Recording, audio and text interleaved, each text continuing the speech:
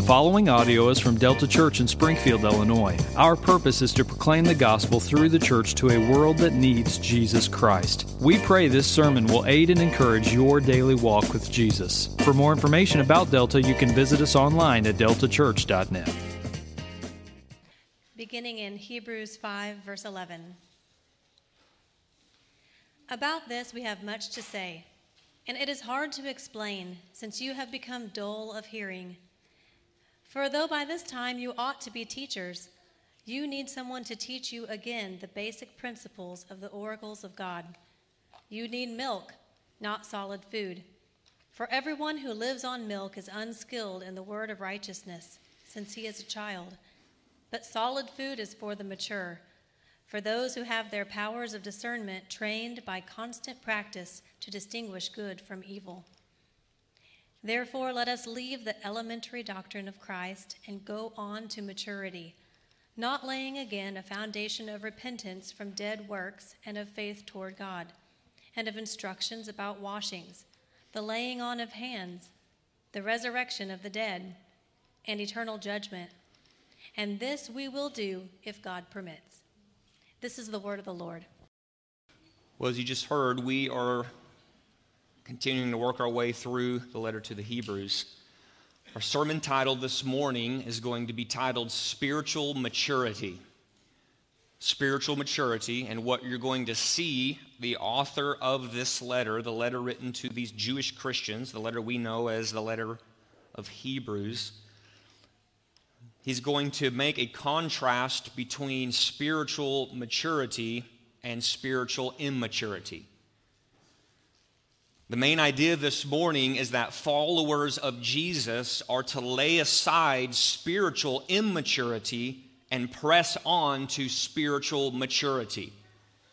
It's to recognize that when we come to faith in the Lord Jesus Christ, when we have that moment of first believing, we're born again, to use that birth language. We enter into the Christian faith as babes, as newborns, as children. But then we begin to mature. So we start off immature, and the expectation is that we will begin to mature, just much like all of us who came into this world as babies, but we're on a various stage of going from immaturity to maturity as it relates to these physical things. This physical reality of movement from immaturity to maturity, from infancy to adulthood in the physical realm, is going to be the key illustration that the author is going to use as it relates to our spiritual growth.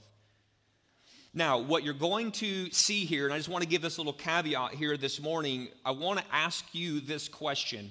When you hear these verses here, Hebrews 5, verse 11 through Hebrews 6, verse 3, who is this for?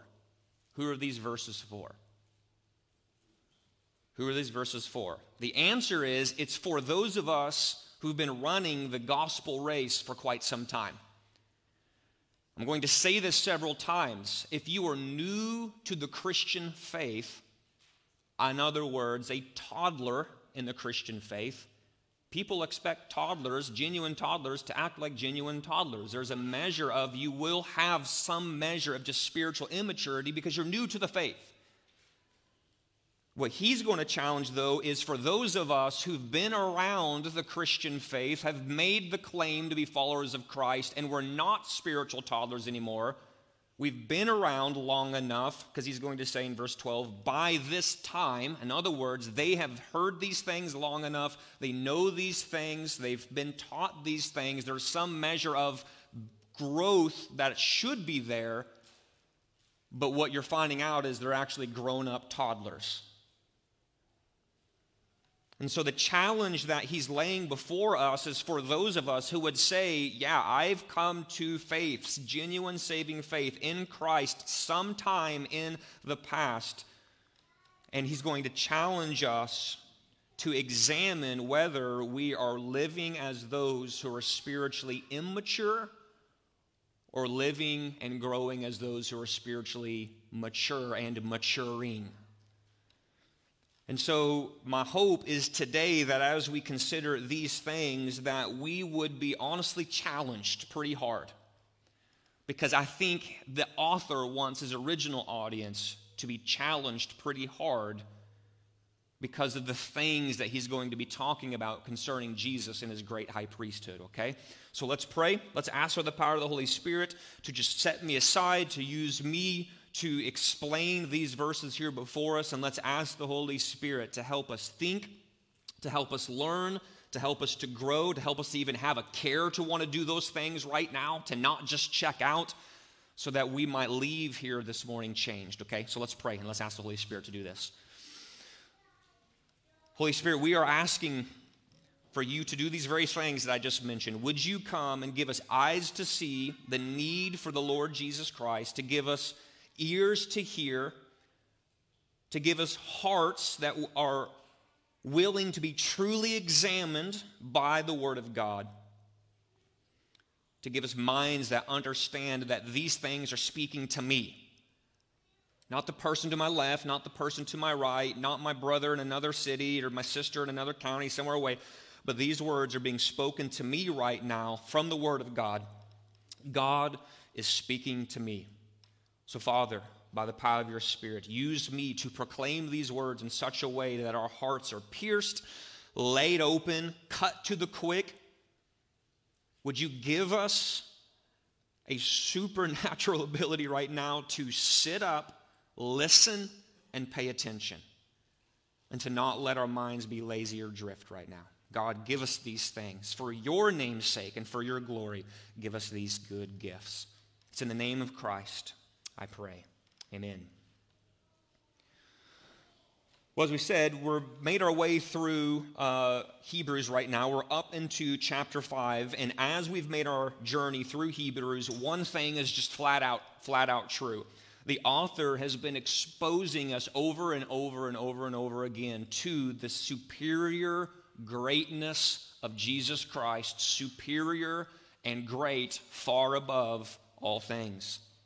And as he has done this, we must also admit that all this teaching about Jesus, Son of God, Son of Man, the prophet we need, better than angels, better than Moses the apostle, better than Aaron the priest, in saying all of these things and laying them out before us, we have to admit that all this teaching about Jesus and his superior greatness has taken us out into the deeper currents of the Christian faith. We're not waiting. Hebrews is not a book designed to be wading in the shallows. Hebrews is a book that beckons us to wade out into the deep currents of the Christian faith, to consider Jesus Christ and the weighty greatness and superiority of who he is far and above all things. This is what the author has been doing in chapter 1, 2, 3, 4, and up through chapter 5, verse 10. But now, as we round out of verse 10 and into verse 11, we bump into a section of this letter that seems like a total detour, right? Superior Jesus, superior Jesus, superior Jesus. Hey, by the way, guys, you're dull of hearing, the basic principles, milk, solid food, elementary doctrines, and it just seems like a real sharp detour from all this Jesus stuff that he's been talking about. But what we need to realize is that this parenthesis, this pause in his Jesus is superior argument that takes place from chapter 5, verse 11, and runs down through chapter 6 through 20, this little tangent, this little pause, this little parenthesis is no detour at all. It's really no detour at all. What you find in chapter 5, verse 11 through chapter 6 through 20 is the pastoral heart of the author for the people that he is writing to. And he's going to address some of the hardest topics to address in all of Scripture. The idea of apostasy next week. This idea of spiritual immaturity this morning. And these are things that he realizes, the author of this letter realizes, that I could just sort of keep trucking along with this Jesus, great high priest kind of stuff, but a good pastor who sees the audience of the people he's preaching to, their eyes are beginning to glaze over and roll into the back of their heads. He's like, okay, we need to stop the train before we just keep marching forward, because there's a couple of other things that we need to address at a pastor to shepherd to sheep kind of talk that needs to take place right now. Like I said, chapters 5 through 10 of this book are the bread and butter of this letter, where the author is going to unfold the glories of Jesus as our great high priest. But it is deep stuff. Super deep stuff. There's a reason why most of us don't know this letter very well. Or if we know this letter well, we don't know chapters 5, 6, 7, 8, 9, and 10, because it is deep stuff about temples and sacrifices and blood of goats and lambs and priests and Aarons and a dude named Melchizedek. And it's just like, this stuff feels so lame. It feels so bad. We don't want anything to do with it. He's like, no. He's like, but you do need to know about this. And I see that your heart is lending itself toward the attitude of not caring about this. But you need to care about this. I want you to care about this. So before we keep marching forward, let's press pause and let's address this issue of spiritual laziness, spiritual immaturity. See, the author knows that this concept that lies before us of Jesus and the deep doctrines concerning him, he says there in verse 11, about what? About Jesus being a priest forever after the order of Melchizedek. He says there is much to say about this in verse 11. He says it is hard to explain, meaning that this truth about Jesus's Melchizedekian priesthood is a deep truth. He's recognizing it for what it is. This is a deep truth that lies before us. And this is a deep truth that's going to require hard thinking. But what he knows about his original audience and what he knows about us is we tend to drift towards easy, lazy thinking. You don't naturally drift toward hard thinking. You drift towards apathy, passivity, laziness. And he says, I don't want you guys to be there. He knows that his audience seems to be losing all appetite and enthusiasm for growing in such things as what he's about to talk about.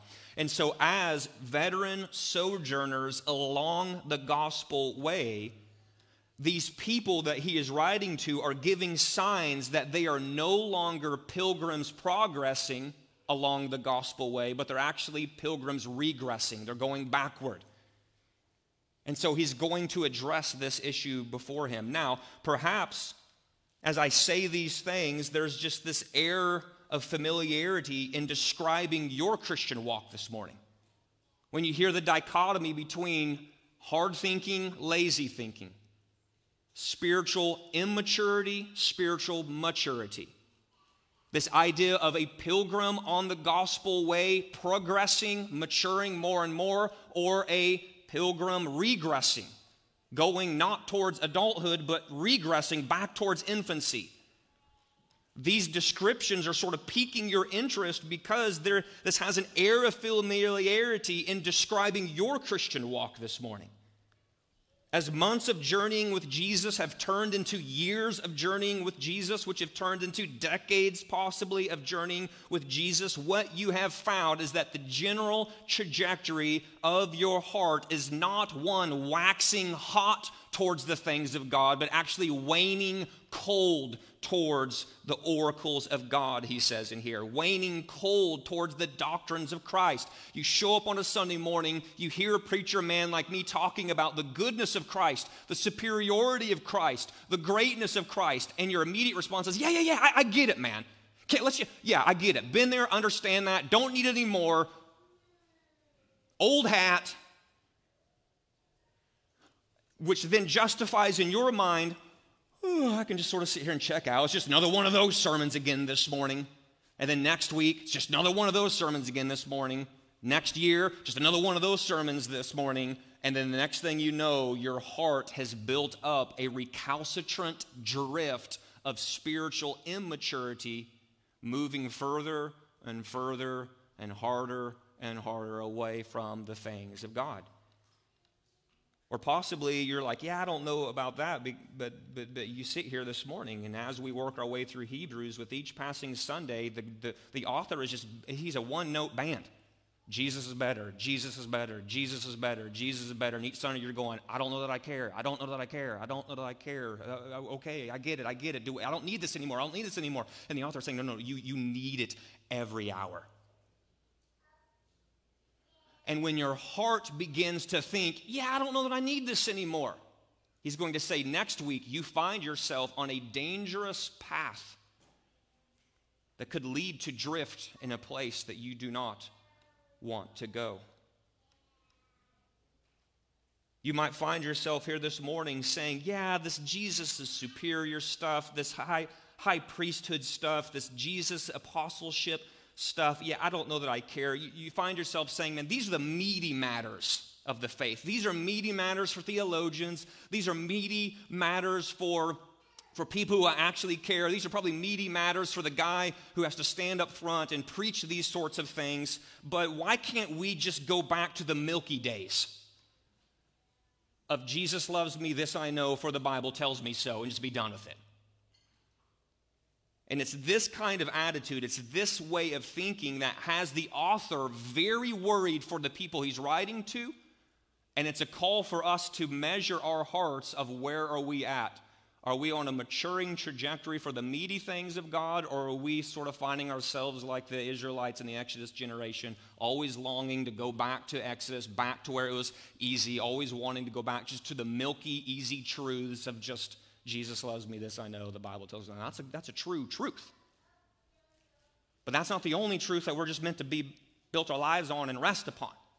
We're to stand on this truth. Jesus loves me, this I know, the Bible tells me so, and then begin to grow, mature, move from milk to meat, and so on. This is what the author is longing for his people.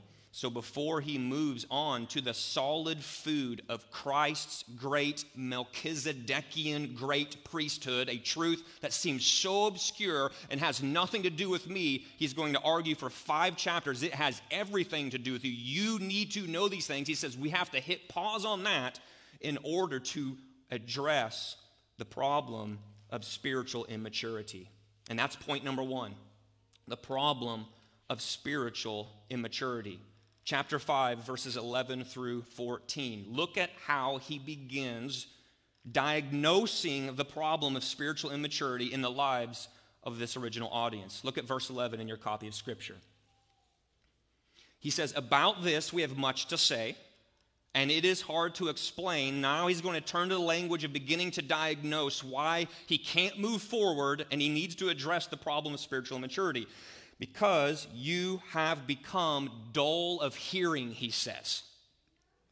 So a spiritual malaise has settled into the hearts of his people, and if this spiritual malaise, this spiritual attitude of, I don't need to read my Bible, I don't need to have my Bible open, I don't need to pray, I don't need to be around Jesus people, I don't need, I get it, I'm good, I'm there, why are we even talking about this? He says, if this attitude goes unchecked and begins to concretize in your heart, this is going to find you and put you in a very dangerous place.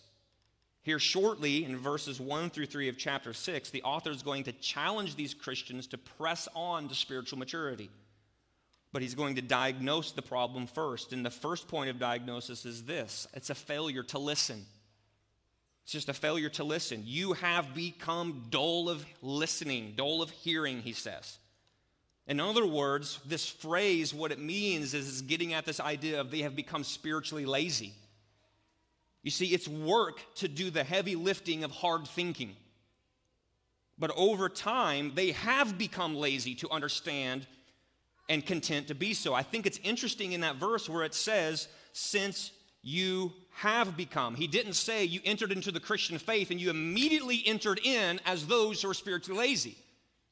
You have become this, he says. So they came in hot, waxing hot towards the things of God, wanting to listen, nose in the Word, showing up at church on Sunday, going to community group, in discipleship groups, talking about Jesus, opening the Bible, praying the Bible with friends. They wanted, they needed.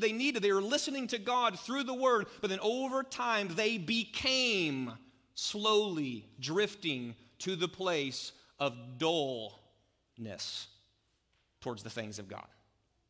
They have become lazy. Somehow, over time, over many months, days, years, decades, they've become lazy to understand. And the problem is they're happy to be this way. They're content to be lazy concerning the spiritual things. So when the author calls them dull of hearing, the idea behind this phrase recalls the attitude of the sluggard in the book of Proverbs. When you go read the book of Proverbs, there's categories for people. There's the wise man, there's the foolish man. Oftentimes you see the sluggard. And in the book of Proverbs, a great description of the sluggard is someone who just can't be bothered with something in the moment. It's someone who just says everything is too much trouble. A perfect case example of this is Proverbs 26, verse 15, where it says, "The sluggard buries his hand in the dish, but it wearies him out to bring it back to his mouth." The sluggard buries his hand in the dish, but it wears him out to bring it back to his mouth. Physically, feeding yourself is essential for living. You must put food in mouth to live and not die. The sluggard says, I know that. I know that I need to put my hand in the dish. I know that I need to pull it out and insert food into face, but it just wearies me out. I just can't be bothered with that kind of thing. What I actually need is someone else to come around and lift my hand out of the dish and put it in because I'm just too lazy. It's too wearisome to do this work of living and feeding myself so that I won't die. That's the physical sluggard. But the problem is that in a similar way, some of us are spiritual sluggards. We stick our hand in the dish, we show up at church, barely willing to pay attention, unwilling to open our scriptures so that we can put our hands into the dish of God's word and pull that out and learn the art of feeding ourselves so that we might not spiritually shrink and diminish, but so that we might spiritually mature. Spiritual sluggards are those who are wearied by the work of feeding themselves with the sustenance of God's word. God's word is given for us to ingest, to eat, for the sustenance and the nourishment we need for the spiritual life. But some of us are just like, yeah, I guess. We bury our hand in the dish. And we're just like, I don't know, man, that's just too much work to have to feed myself like that. And then our spiritual vitality begins to drain and wane and grow weak. What the author is saying is that this is what it means to be dull of hearing. It's not that we are unable to listen to God's word. All of you guys are sitting right here listening to God's word as it's coming out of my mouth and into your ears. You're listening to God's word. So being dull of hearing, it's not that we are unable to listen to God's word, it's that we are not bothering to listen to it. Just doing the hard work of going, okay, if that's what he just said, like, what does this mean for me? Like a small example of this would just be hearing the word of God in a sermon like this morning, but as the pastor drones on and on, you just begin to feel like this is a great time to take a nap. You feel like this is a great time to zone out. You just feel a little bit lazy. You feel like, I don't know if I really need to listen today. I don't know that I need to be served the word of God in the way that it's being served today. But the question that you need to ask yourself in order to evaluate whether I am one who could potentially be drifting or am one who's in a place of spiritual immaturity, am I dull of listening is a great question to ask. Am I dull of hearing? Am I a good listener? You see, no matter how good or bad the sermon, no matter how good or bad the preacher, was I listening to God's word? Listen, I am not the best preacher in the world. I know this. I've laid some eggs up here. They've been some bad sermons. By God, it says amen from the other pastor, one of the other pastors up here. Amen on that one. By God's grace, there have been some good ones, but guess what? When you stand before God and he asks you the question, what he's not going to ask is, did you really pay attention to that really good one that he did that one Sunday and that one day that he's going to say, good, bad, awesome sermon, subpar sermon, were you listening to my word? Because if the question is, the pastor is preaching God's word, are you listening to the word? Or are you dull of hearing? So you guys get it. Second problem of spiritual immaturity is this. It's a failure to remember. A failure to remember. So not only were they dull of hearing, but they were failing to remember. Look at verse 12. For though by this time you ought to be teachers, you need someone to teach you again the basic principles of the oracles of God. In other words, they were having to be taught the same basic principles over and over and over and over again because the truths of God were entering their ears, drifting out their minds, never taking root in their heart. It is so possible to show up on any given Sunday and hear and then right out the mind as it never sinks into the heart. So possible to do that. Possible to read your Bible that way, possible to listen to sermons that way, possible to attend community groups that way, where you are hearing, but you're not hearing. Because it never goes in, stays in, penetrates heart. And the author is saying this is what's going on right here. And the result of their failure to remember was that instead of maturing to the point of being able to teach others the basic principles of God's word, they actually needed someone to teach them over and over and over and over again. What he's not saying is you should be like a theological academic, there you go, thank you. It's not that you need to be like some theology prof at some seminary, but the implication is that if you've been around the Christian faith long enough, there should be basic principles that you should be able to articulate to somebody. And he's going to touch on those here in a moment. When the author says, by this time in verse 12, the implication is that these men and women have been believers long enough. So you might go like, well, that's unfair. Who is he to say that they should be able to get this by now? But the implication is that he's saying, guys, we've taught you this. You've heard this. I'm not being unfair with this. You have heard these things. You know these things. But instead of them hearing, getting it, sinking into their heart to the point where they could turn around and then replicate that out of themselves, it's just like it goes in, out, never down, and then they just keep needing to be retaught.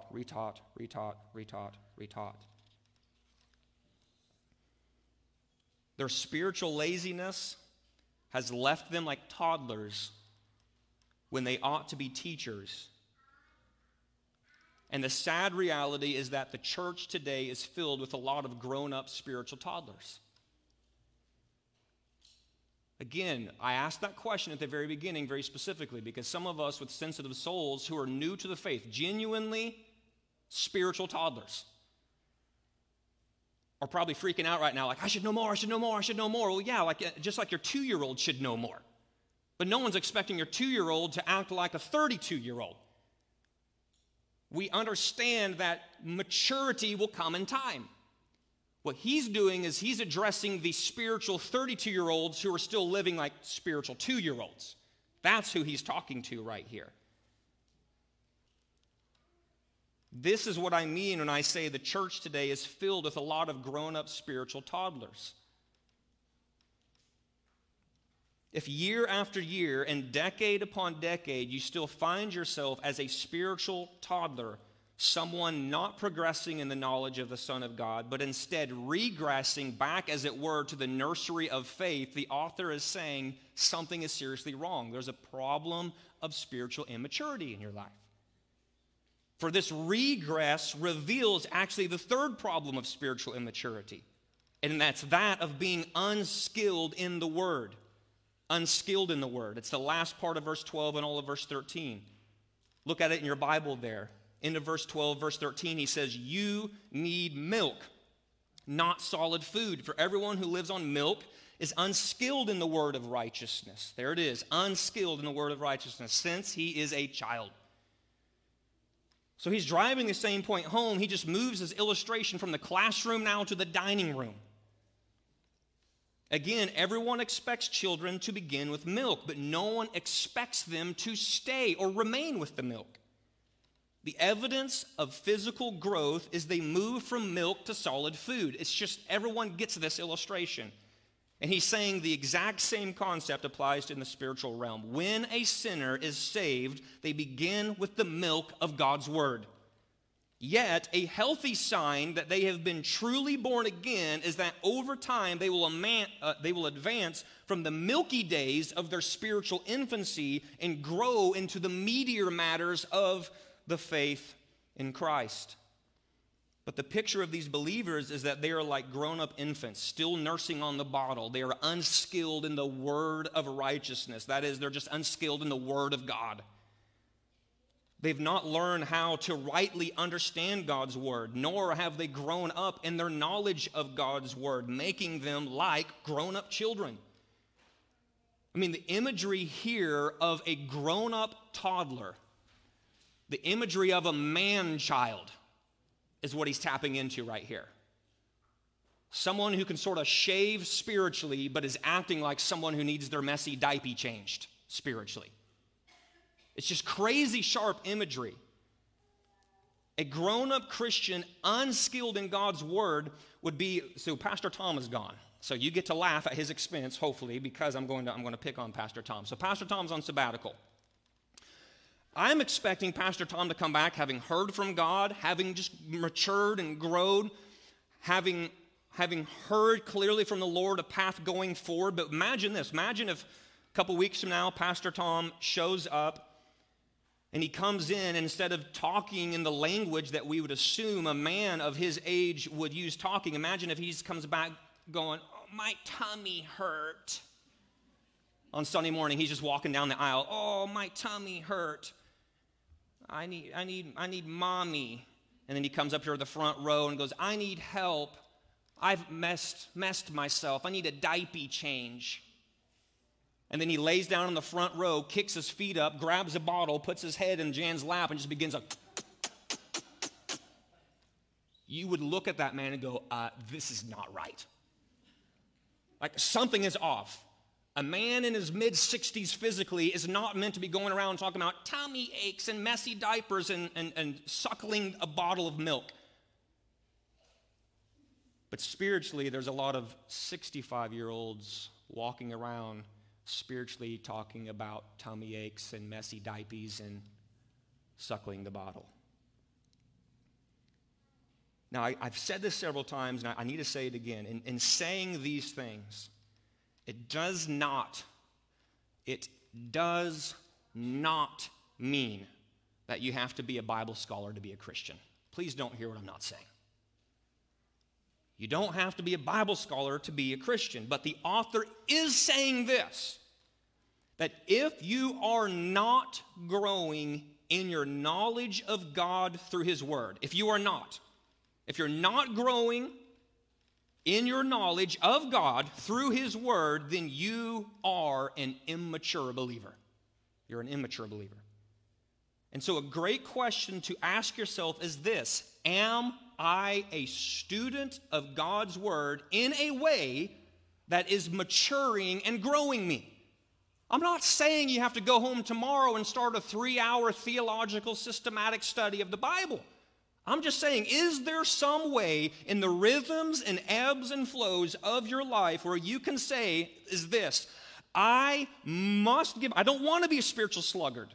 I don't want to be so lazy that I just bury my hand in the dish and it's just too bothersome to actually lift out my hand and feed myself. I don't want to be that way physically. I don't want to be that way spiritually. So in a way that measures according to the rhythms of my life, the seasons of my life, the age of my life, the work schedule of my life, I'm going to do something so that I can be a student of God's Word in such a way to where day in and day out, just like I feed myself physically day in and day out, and a year later I'm a bit more mature than I was then, and 5 years later I'm a bit more mature then, not because I did some big grandiose thing, because it was just the daily, habitual, rhythmic feeding of myself physically. I have matured and grown physically. I'm asking you to consider, what does it look like for you to do this spiritually? Just to say, I've got to do this. Feed myself in some way, not be a spiritual sluggard, too lazy to do this, but figure out some way so that as a student of God's Word, you are maturing and growing. If you are here this morning and you're like, I want that, but I am clueless about how to do that, I can line you up 20 people right now in this church who would bend over backwards to help you establish that. So don't leave today saying, I want it, don't know how to do it, oh well, and keep languishing in spiritual immaturity. Come and ask, and we'll point you in the right direction. If God is maturing and growing you as a student in His Word, praise God. If not, then the author says the danger is that we can fall foul of the fourth problem of spiritual immaturity, which is undiscerning neglect. Verse 14. If you want a picture of what spiritual maturity looks like, it looks like verse 14. Meaty Christians, skilled in the Word of God, are able to distinguish good from evil, because they are those who have their powers of discernment trained by constant practice. I think a lot of the problems in evangelical Christianity today, especially in the West, in the context that we find ourselves in, you've got so many Christians who are so clueless about how to navigate the waters of the culture and the waters of ideologies and the waters of just thinking in the world today, is because we're unskilled in the Word of God.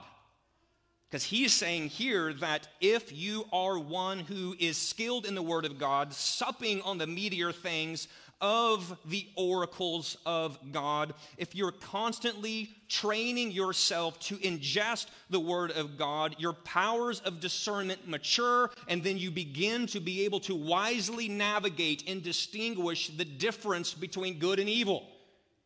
So many people fail to be able to discern and distinguish the difference between good and evil in the world today is because this thing lies on a shelf somewhere collecting dust and they're not ingesting it.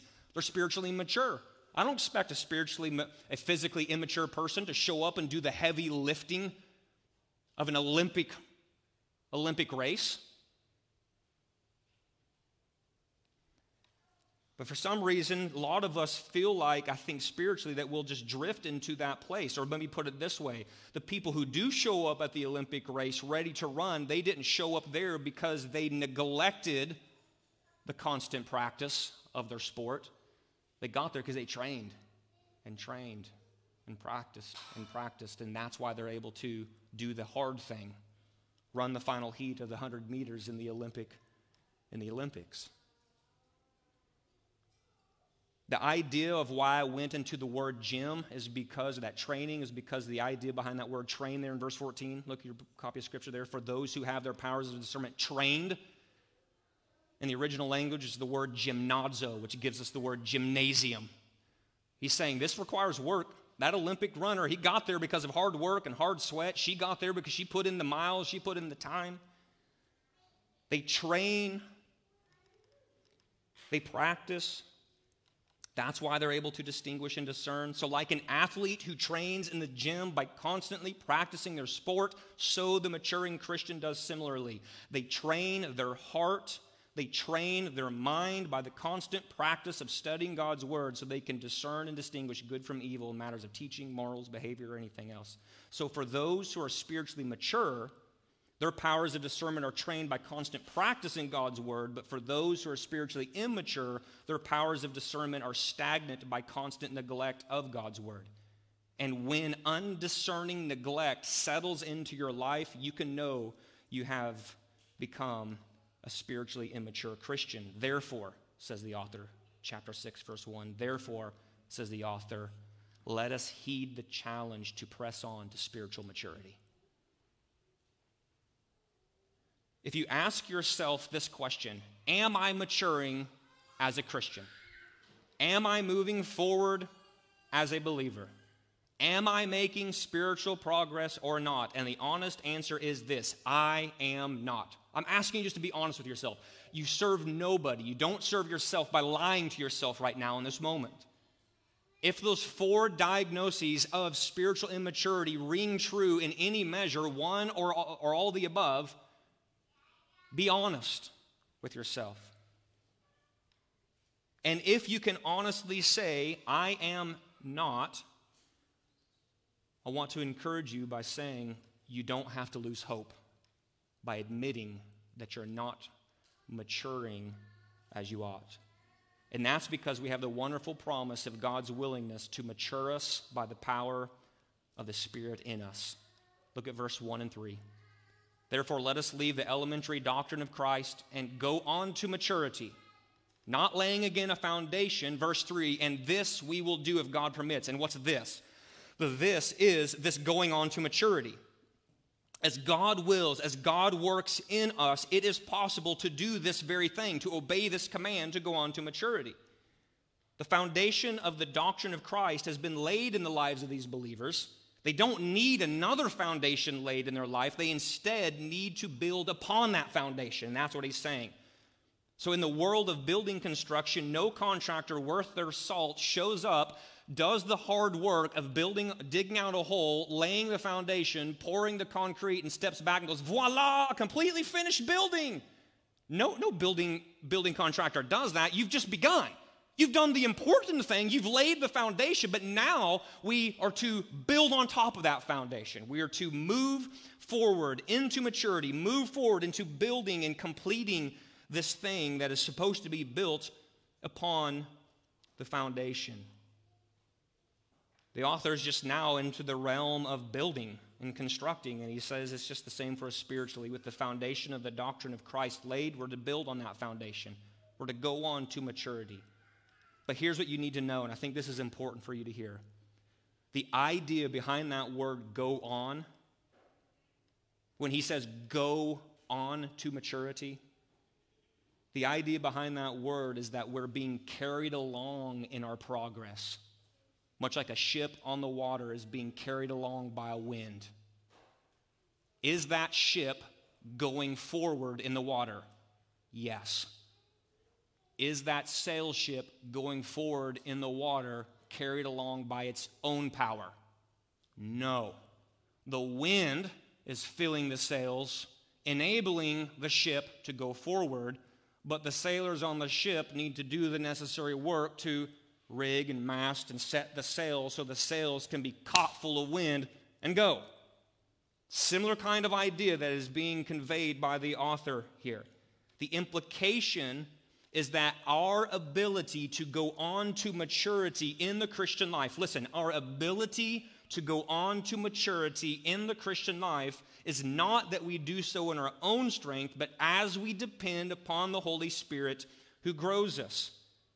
So, to avoid the extremes, if you're reading this going, okay, spiritually mature, I see some echoes of that in my own heart. You read verse 1, leave the elementary doctrines behind, build upon those, go on to maturity. So you say, I'm going to bootstrap this thing, I'm going to go out this door, and in my own strength, in my own powers, in my own abilities, I will go on to maturity. I'm telling you, you're going to scorch and burn out tomorrow evening in your own strength. Some of us go then, well, I'm not going to be that person, so the pendulum swings all the way to the other side, where you just sit there and you sort of like do what most people do in spiritual laziness, is they kick up their feet on the spiritual recliners of their lives, throw their hands behind their head and say, well, Pastor John said I only go on to maturity by the power of the Holy Spirit working within me, so Holy Spirit, do what you need to do, as we just sit there and binge on Netflix. Over and over, an hour, and internet, app after app, after app, after app, after app, or scroll, year, month, week, decade, and go, well, I've been praying for him to mature me. How come he's not doing it? So because that's not what the Scriptures are saying. The Scriptures are saying these two extremes are to meld in one. Get up tomorrow morning and say, a foundation has been laid in my life by those who have gone before me. The basic principles of the doctrines of Christ have been established in my heart. This is the foundation that I'm going to stand upon. So what am I going to do to feed myself? And then as you're feeding yourself, you begin to say, Holy Spirit, I need you to give me the strength to even want to care to feed myself. I need you to give me the strength to even want to grow. I need you to give me the strength to even understand these things. It's that both and reality. So that then, what we can say is that the Holy Spirit grows us as we lay the foundation of where the Christian life begins. Where does the Christian life begin? Verse 2. It begins with repentance from dead works and the faith toward God. The Holy Spirit grows us as we lay the foundation of where the Christian life ends. Where is the Christian life going to end? It's going to end in the resurrection of the dead and eternal judgment. Verse 3. And the Spirit grows us as we lay the foundation of the Christian life in between the beginning and the end, with the instruction about washings, that is baptism and the laying on of hands, life in the corporate church. So how can we apply all this? These are examples of the elementary doctrines, the basic principles, the foundation, he says, that these Christians should have known. So for some, it's recognizing that you are where you are in your Christian journey because you've laid the foundation, but you've never built upon it. So if someone were to come and ask you about repentance, faith towards God, resurrection, the eternal judgment to come, life in the corporate body of believers, baptism, the laying on of hands, if someone were to ask you about these things, you would have a general knowledge of these things, but what you would have to admit is, I don't know anything else beyond that. And that means what you've done is you've laid the foundation, but you've never built upon it. You see, the person who knows and understands only this much, the author is saying, is still a spiritual baby living on milk. They are languishing in spiritual immaturity as a grown-up toddler because you're content to know the fundamentals and nothing else. Or perhaps, as you just heard me say this, you're over here going, I don't even know the fundamentals. Like if someone were to ask me to turn around and teach and explain repentance from sin and faith towards God and the sharing of the gospel, I could not do that. If someone were to ask me about the resurrection of the dead and the eternal judgment to come for those who die and are judged standing before God, I could not do that. When it comes to life in the local church, about the need to be baptized in the obedience of to leaders who have had hands laid on top of them, I would not be able to explain any of these things. And so it's beginning to dawn on you that the reason why you feel stuck and the reason why you feel mired down in your Christian journey is because you don't even have the foundation laid down in your life. If these things that the author has just mentioned here in verses 2 and 3 of Hebrews chapter 6 are the foundational principles of the faith, then you have to honestly say you don't even have a grasp of the fundamentals. Listen. The immature believer is the one who merely understands just enough to grasp the basic principles of God's word. But the maturing believer is the one who not only has a firm grasp of these things, but is also a student of God's word, constantly practicing the ingestion of the word, regularly eating the solid food of Scripture. So what should our response to all this be? It should be to look at ourselves in the mirror of Scripture and measure ourselves against its standard. The way to discover whether you are a pilgrim progressing or a pilgrim regressing is to ask whether you have a growing understanding of God's word. Do you have a growing understanding of God's word? And then to ask the question, how am I doing at that? Am I standing still or am I moving forward? Remaining a child or growing up? Staying with milk or digesting meat? I want you to remember this. I've got 2 more sentences to say, and I need you to hear this. Please hear this. This kind of sermon can come across as very heavy-handed. Get out there and read your Bible some more. Stop being immature. Usually people like me get all veiny-necked and red-faced, gripping the pulpit, screaming at people to go and do these things. That is not the pastoral attitude of the author, and that's not the pastoral spirit and attitude of your pastor right now. I so long for us to be men and women who ingest the word, self-feeders on the word, so that as we go out these doors into the next 6 days and 22 hours, we go out as men and women fueled by the Holy Spirit, empowered by His strength in us, to feed and ingest the Word, building on the foundation of the gospel of the Lord Jesus Christ, saying, I'm rooted on this foundation of Christ. I'm rooted on the foundation of the gospel. He is my place. He is my strength. He is my source. He is where I stand. And so by his power in me, I'm going to go on to maturity so that as I begin to navigate this world, I will stand out as a witness for him in ways to where it just blows and boggles my mind, because people will get to see a genuine witness of the Lord Jesus Christ. Why? Not because I'm so great, but because of the power of the gospel of the Lord Jesus Christ in and through me.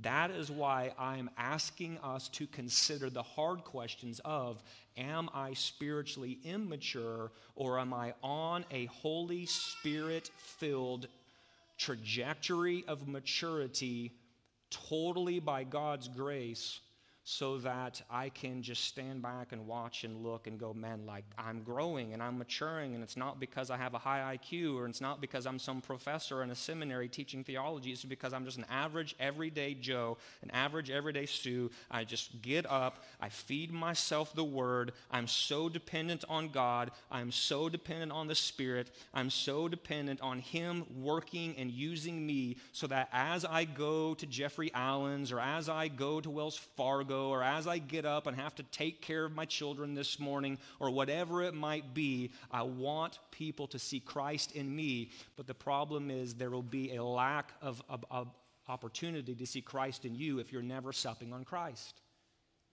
I want us to eat Christ, ingest him, so that people see Christ in us. And then when the moment comes, to be able to say, I can teach you about repentance from sin. I can teach you, show you in my Bible what it means to believe and have faith in God for salvation. To be able to help you understand there is going to be a resurrection from the dead. There is a coming eternal judgment. I want you to know this. But the problem is, how can we say these things if we don't even know them ourselves? We can't teach what we don't know. And so the pastoral heart, me and any of the other elders, is not get in it, read it, and just become some legalistic another thing to do. It's, man, I'm begging God in my life and in your life to fan into flame a gospel, grace-fueled desire to ingest and eat the Word of God. Because as we're going to see next week, if we hear stuff like what I just said and we're just sort of like, I just still don't know that I really care about all that, it's a dangerous red flag, a dangerous indicator that there might be something far worse going on in your heart. Let's pray. Lord Jesus, we need you pretty badly. Lord Jesus, we need you very badly.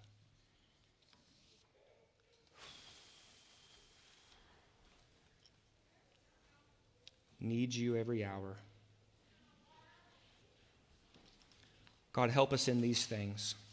I have no ability whatsoever for us to just make us get it. That's why we are so dependent upon you, Holy Spirit. So would you please do only what you can do? Would you please do what you love to do, which is to help us get these things? Help us to honestly evaluate for your name's sake and for your glory. Help us to walk out of here into the next 6 days and 22 hours as men and women we're going to fail. We're not going to be perfect in these things, but by the power of the Holy Spirit in us, begin to move in a way where we're on the trajectory from immaturity to maturity. God, we're just asking you to do this for your glory, for your name's sake, in and among your people. Where I've misspoken, Lord, or have spoken too harshly, Father, would you work in our hearts and minds in these things? Where I've spoken truly and clearly, Holy Spirit, would you plant those seeds deep in our hearts and change us for your glory? It's in your name I pray, Lord Jesus. Amen.